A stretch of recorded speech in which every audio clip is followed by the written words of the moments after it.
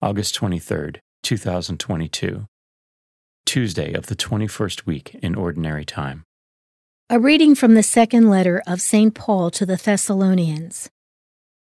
We ask you, brothers and sisters, with regard to the coming of our Lord Jesus Christ and our assembling with him, not to be shaken out of your minds suddenly, or to be alarmed either by a spirit or by an oral statement, or by a letter allegedly from us, to the effect that the day of the Lord is at hand. Let no one deceive you in any way. To this end, he has also called you through our gospel, to possess the glory of our Lord Jesus Christ. Therefore, brothers and sisters, stand firm, and hold fast to the traditions that you were taught, either by an oral statement or by a letter of ours.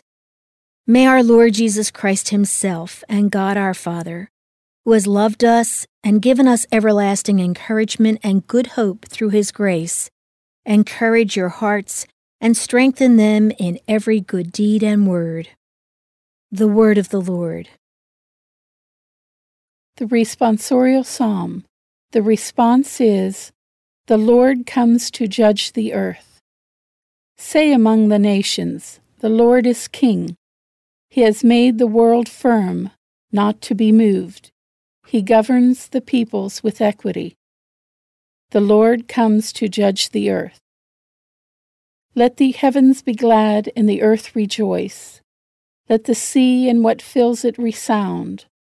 Let the plains be joyful and all that is in them. Then shall all the trees of the forest exult. The Lord comes to judge the earth.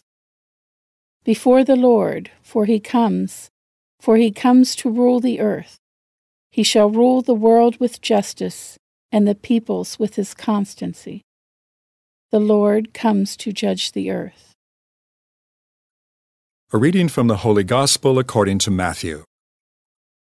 Jesus said, "Woe to you, scribes and Pharisees, you hypocrites!